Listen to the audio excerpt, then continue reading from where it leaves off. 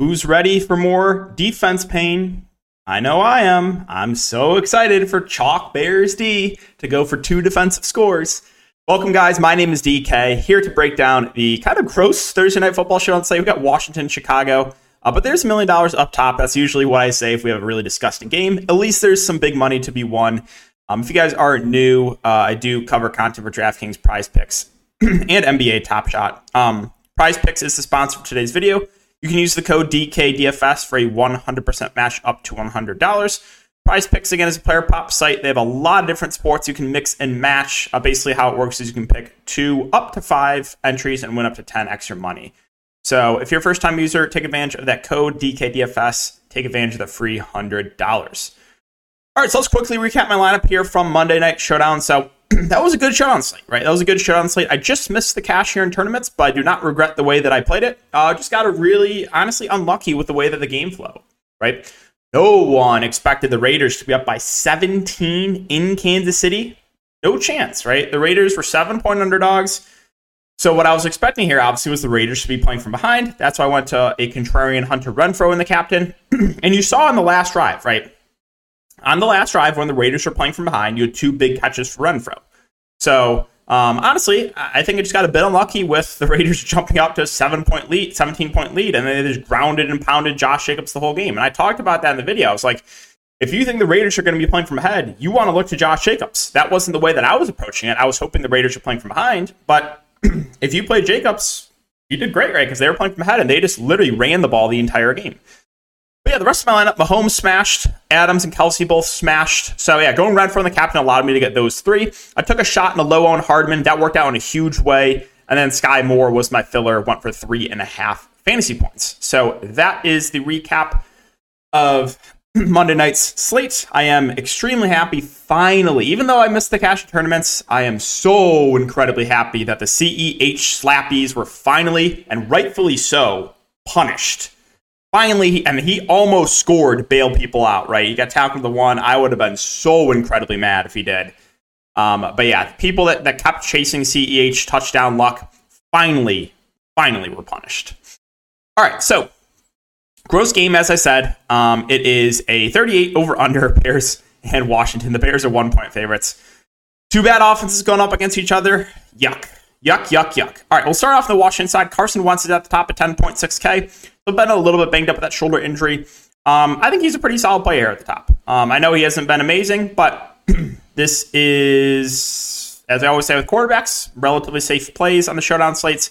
He's had a couple bad games. He's also had a couple solid games, right? 30 fantasy points here, 32 fantasy points here. Now, I'm not expecting 30 fantasy points at once, but on a slate where there's not a lot of great spend-ups, that I do think Carson Wentz makes for a pretty good option there. Terry McLaurin's at 9K. He's kind of had a quiet season to start. No big, real huge games. Already had 19 here. Averaging like 12 fantasy points a game. It's not bad, but it's not great. Now, he's still their wide receiver 1, but you have had Curtis Samuel getting a lot of targets. Now, if you take a look at snap counts last week for Washington, no surprise, Washington's a team that basically just play their skill position like their top starters and play them the entire game. So you have McLaurin play 62 of the 63 snaps, with Samuel playing 57 of the 62. So McLaurin is the wide receiver 1, does still have big play upside, even though we haven't seen it from him. So like him, I do think Samuel may be a little bit safer just for the amount of targets he's been getting, but I think his ceiling's a bit higher in a guy like Terry McLaurin. So ceiling, you look to McLaurin. Floor, I think you look to Curtis Samuel. Right now he's getting a few more targets in the slot. Again, just has a little bit of a higher floor. So both the main Washington wide receivers I do think look pretty good. And it depends on how you want to play it with the, if you're shooting for the ceiling or if you're shooting for more of the high floor. Running back situation is kind of a mess. And it's hard to feel confident about any of these running backs based on the snaps we saw last game. So Gibson still started. He played 20 snaps. Brian Robinson played 18. And J.D. McKissic played 26, basically out there for all the passing down plays. So 3-headed monster, basically a 3-way split. It's hard to feel good about these guys at the price points. You have Gibson at 8.6. Still did have 4 targets, but again, McKissic's going to be mainly their passing down running back. You had Brian Robinson get more of the early down work, not really involved in the passing plays. And J.D. McKissic is the 3rd down back, but he's also expensive. So it kind of depends on game flow. I guess if you think the Commanders are going to be playing from ahead, You can maybe look to Gibson or Robinson, even though I think they're overpriced. If you think they're playing from behind, I think McKissick is obviously the guy you want to look to. But hard to feel good really about any of the running backs. I guess my favorite would be McKissick since DraftKings is full point PPR. But the downside here is if you play JD McKissick and Washington goes up 2 scores, he's really not going to be utilized that much. And a couple pieces of injury news we got to keep an eye on. So Jahan Dotson missed last game with a hamstring. He did not practice on Tuesday. So I mentioned in the main slate video how I liked De'Ami Brown as a contrarian value play. Right, we talked about it in the YouTube video, and De'Ami Brown went for 27 fantasy points at 0.2% ownership. So if you guys played him, you probably had a good day. Now, here's the thing. De'Ami Brown did not get all those snaps, right? He only played 20 of the 63 snaps, where Cam Sims played 37. Now, I'm not sure when De'Ami Brown got banged up.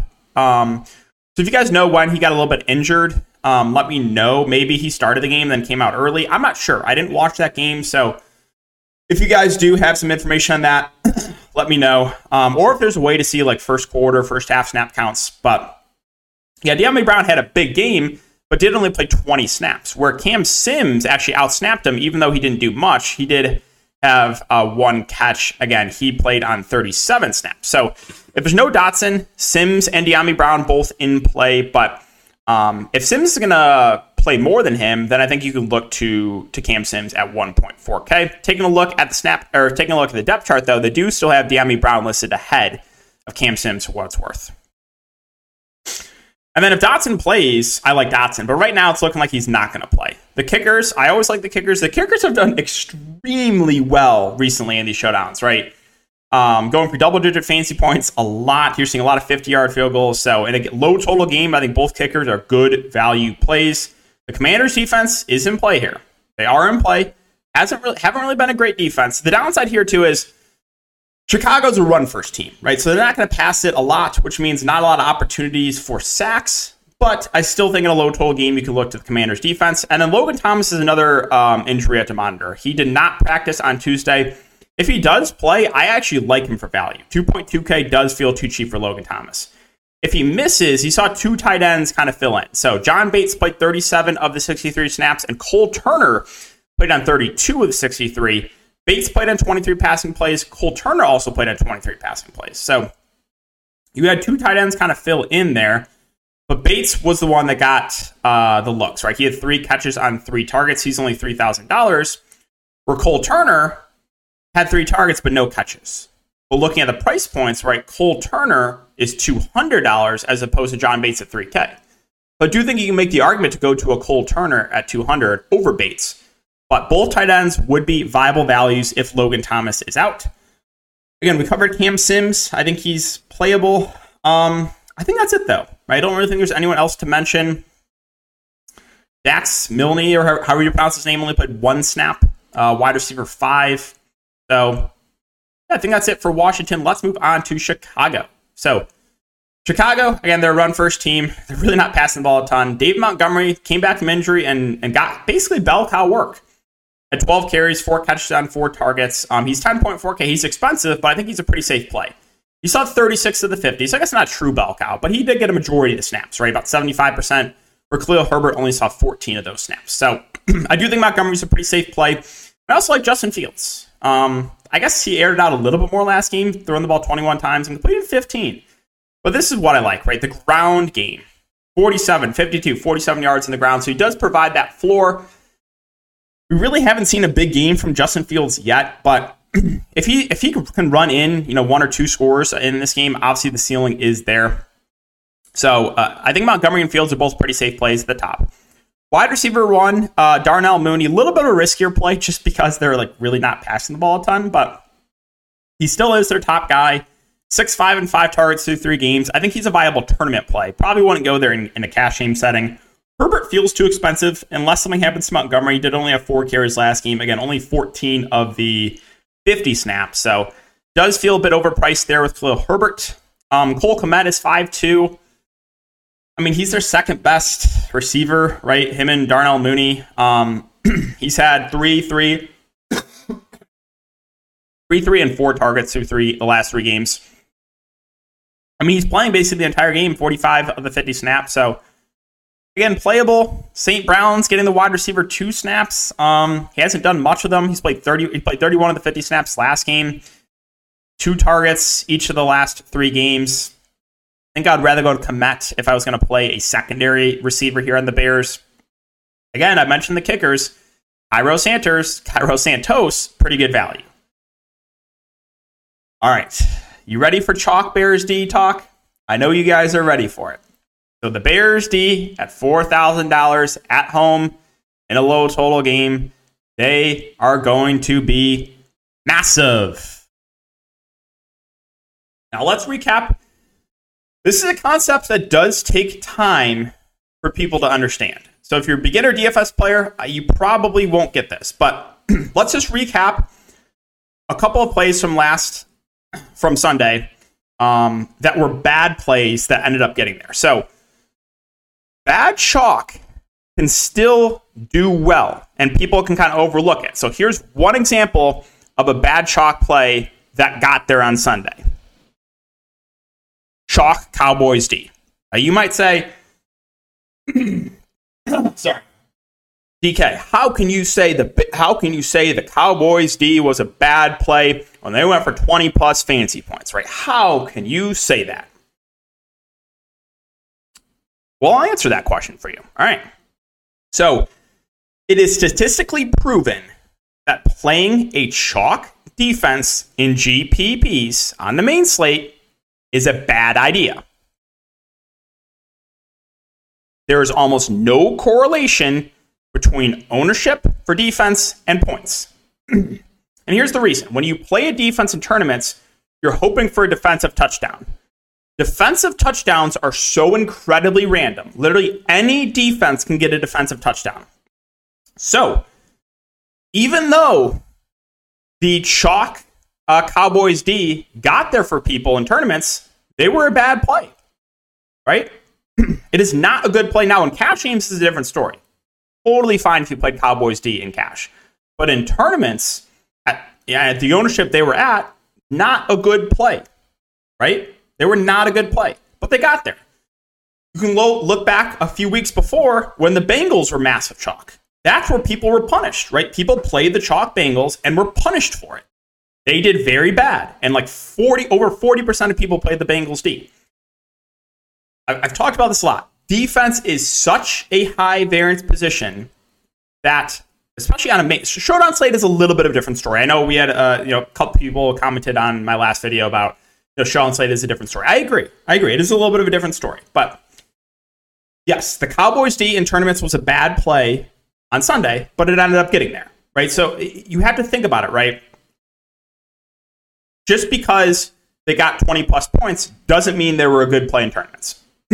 Here's another example. Chalk Nick Chubb, right? He was 20% owned in the Millie Maker. That was not a good play. Now, here's the reasons why, right? It's a split backfield with Kareem Hunt. He has no involvement in the passing game. So at his price, what was it, over $8,000, he literally has to score a touchdown. You cannot rely on Nick Chubb scoring multiple touchdowns a game for him to get there. But he bailed out people and scored 2 touchdowns. Now, this has nothing to do with what I think of Nick Chubb as a player. I think Nick Chubb is one of the best running backs in the league. But who cares about that on Draftkings, right? When he's still splitting touches with Kareem Hunt. Kareem Hunt is still getting red zone carries, right? And Nick Chubb has no involvement in the passing game. So, again, a lot of sharp players were tilted about Nick Chubb on Twitter because he scored 2 touchdowns at way too high of ownership. So there's just 2 examples right there of chalk plays that were bad plays in tournaments that ended up getting there, right? And that's a concept. It takes a while to understand. Again, I know people might say, oh, how can you say Nick Chubb was a bad play? He went for 20 plus fantasy points. Just covered it, right? We literally just covered it. You cannot rely on guys to score multiple touchdowns a game, right? If you take away those 2 touchdowns from Nick Chubb, he's a bust at high ownership. So you cannot rely on touchdowns, right, for them to get there. So back now to the Bears defense. $4,000, disregarding ownership, I think they're a good play. The low total game, Washington struggling offensively, Carson Wentz turnover prone. Again, though, Bears defense will be overowned. And you got to look at recency bias, right? Here's another point I made on the Showdown slate. So the Bengals, Ravens Showdown slate, right? T. Higgins was popular and got injured. So the next day when Juju Smith-Schuster's banged up, I mentioned how Juju's going to go under-owned because of what happened last night, right? T. Higgins burned a lot of people last night.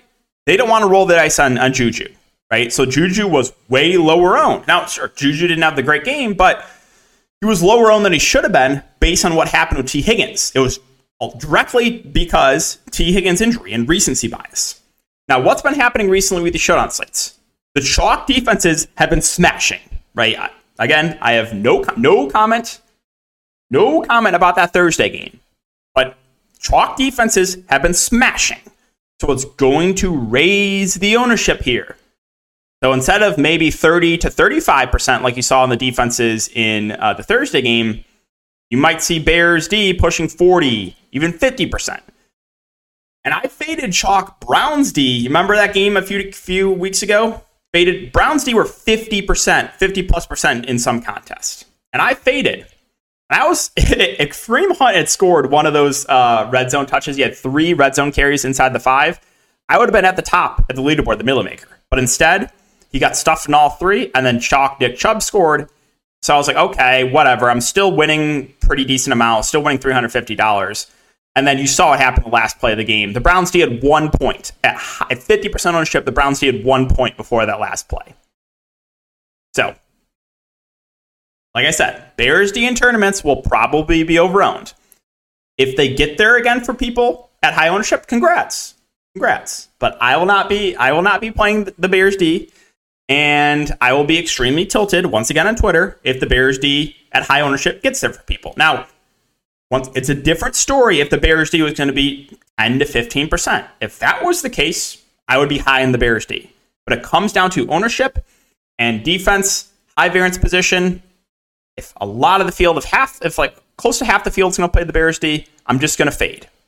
So, little story time there for you guys. All right. Below that, hard to feel great about anyone. Wide receiver 3 for the Bears. You did see Dante Pettis play 30 of the 50 snaps. He would be the one I would take the shot on. Amir Smith-Marset played 19 snaps. You also do have, for what it's worth, where is he? N'Keal Harry is back. They have N'Keal Harry listed wide receiver 4 in the depth chart, so he could take some of these snaps away. So it's really hard to feel confident about anyone. If you want to take a shot at N'Keal Harry, the flat min, go for it. If you want to take a shot on Dante Pettis at 1.8K, you can. 3 and 2 targets back-to-back games. It's fine. I don't love it. Rookie Vels Jones. He only played 3 snaps, so probably can't go there. And then below that, don't know if there's anyone else I want to mention. Backup tight end Ryan Griffin played 13 snaps, and he is... Where's Ryan Griffin? He's $1,000. 2, 1, and 1 targets now in the 3 games that he has played. Just a dart throw in tournaments. So, yeah, I think that's going to wrap it up for the player-by-player breakdown. Again, guys, I am ready for more pain. I'm ready for Chalk Bears D to score a touchdown. But, yeah, appreciate you guys, as always, for watching. If you do enjoy it, so make sure to like, subscribe, and hit the notification bell. And I'll see you all in the next video.